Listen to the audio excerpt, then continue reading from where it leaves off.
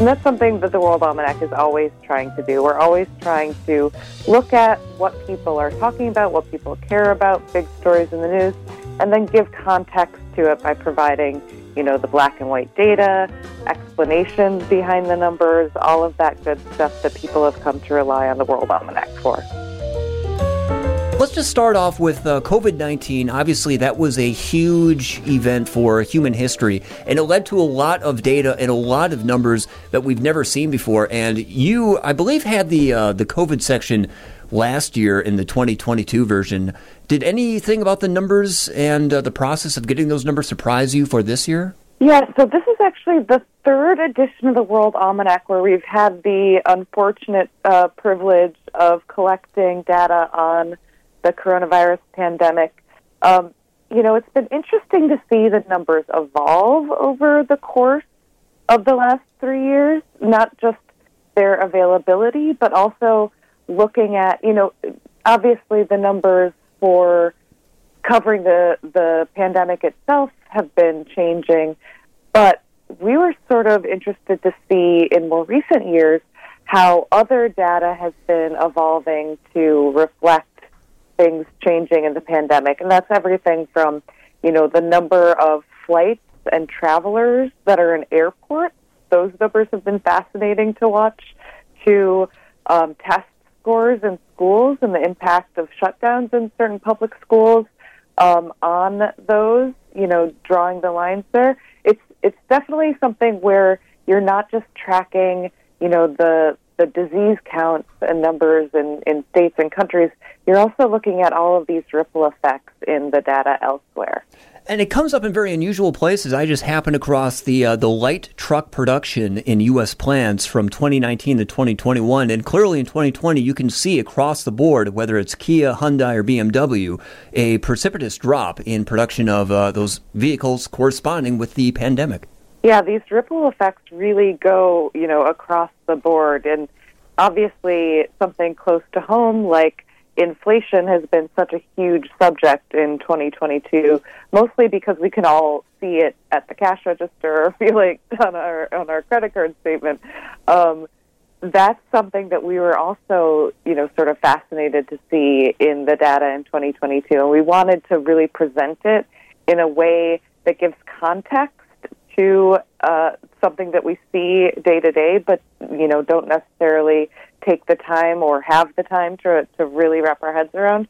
And that's something that the World Almanac is always trying to do. We're always trying to look at what people are talking about, what people care about, big stories in the news, and then give context to it by providing, the black and white data, explanations behind the numbers, all of that good stuff that people have come to rely on the World Almanac for. Well, that's another beauty of the World Almanac is that if somebody's doing some research at home, they can use this as a primary source of connecting all sorts of different topics. I mean, we mentioned the pandemic. There's election numbers in here, Broadway shows.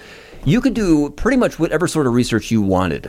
Oh, absolutely. I mean, the World Almanac is always trying to cover basically the entire world in one book. And what's really great about it is that no matter what you have a question about, whether it's history or science or pop culture or sports, we have data for you. We have, really easily digestible, short versions of a lot of different things.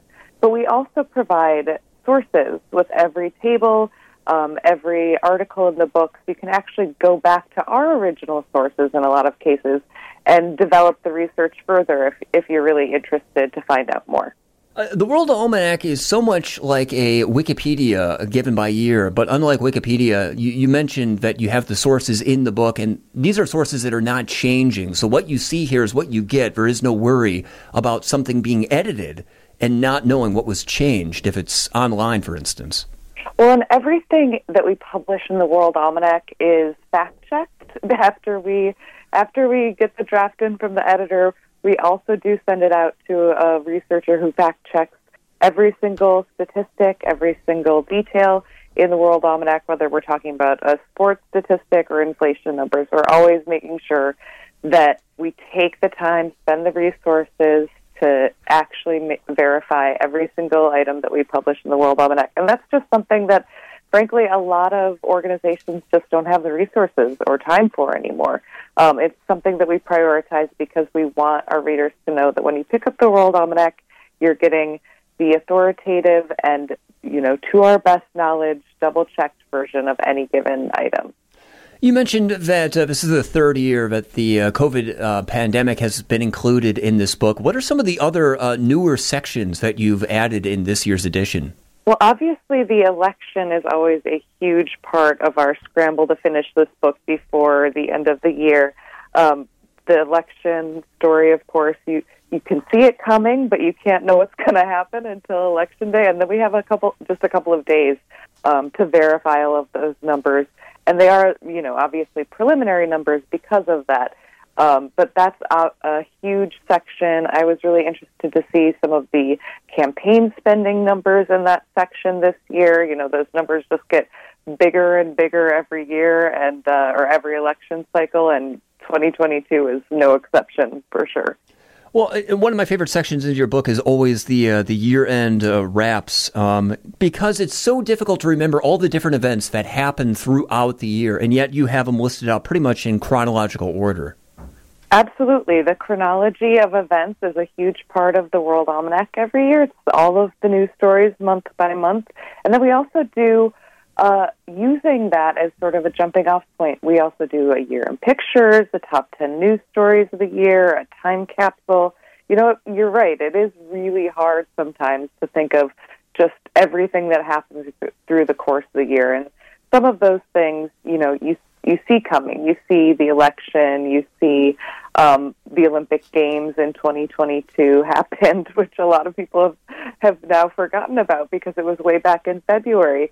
But then you also have events during the year that, are either surprises or you didn't quite expect when they would happen or just how big they would be. So in 2022, you had things like the invasion of Ukraine by Russia. You have the death of Queen Elizabeth. These are huge, world-shifting, world-altering stories, and the World Almanac does its best to both cover them and also provide context for what happened and also what you can see how it's going to affect the world in 2023.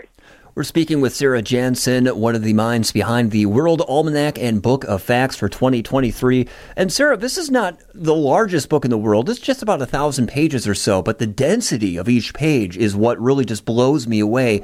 And you include things like the names of constellations, what they were called, what they're called now, Roman leaders, leaders of England. Is there any subject that you've thought about including in the World Almanac and you thought, we just don't have enough data or we don't have enough space to fit this in?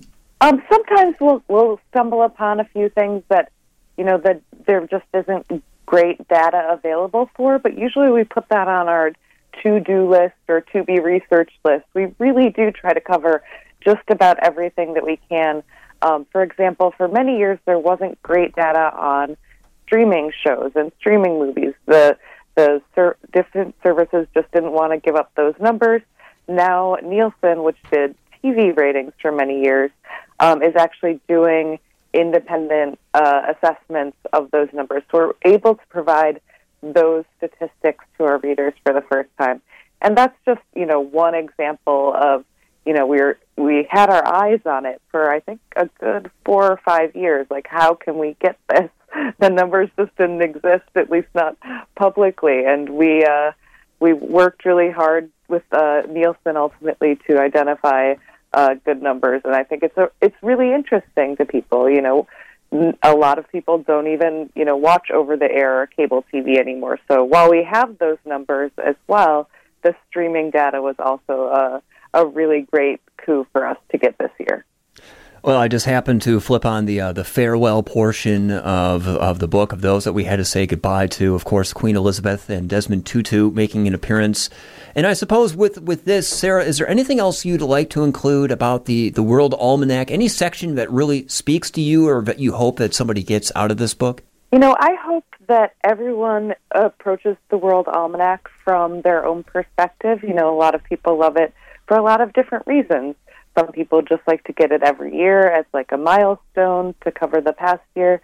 Some people that I'm aware of only ever use it for the sports statistics. Some people love it for the celebrity birthdays.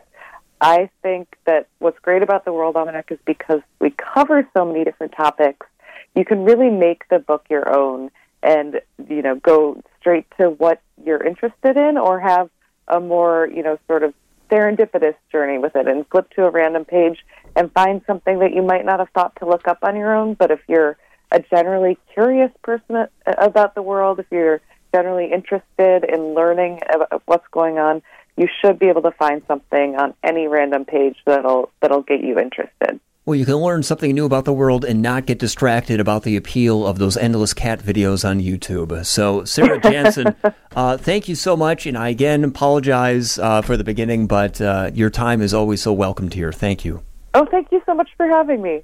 Have a great Christmas. You're not going to get hit by snow. Are you in the forecast at all? We are not. We are going to get cold, it sounds like, but it seems like just about everyone is going to get cold. Yeah, we're looking at, we got the snow warning in effect Thursday through Friday with a minimum of 6 inches. So we're getting ready. This is going to be exciting. I always look forward to snowfall. And before Christmas, it's always so magical. So yeah, it's fun to get snow for the holidays. I don't know. My folks are in Minnesota, and I think the high all week has been about 0. They're staying inside while they prepare for the snow. Oh, give me snow over cold any day. Well, Sarah, thank you again. Thank you so much. Have a good one. Take care. Sarah Jansen, the executive editor of the World Almanac and Book of Facts 2023. This interview was originally recorded December 20th of 2022.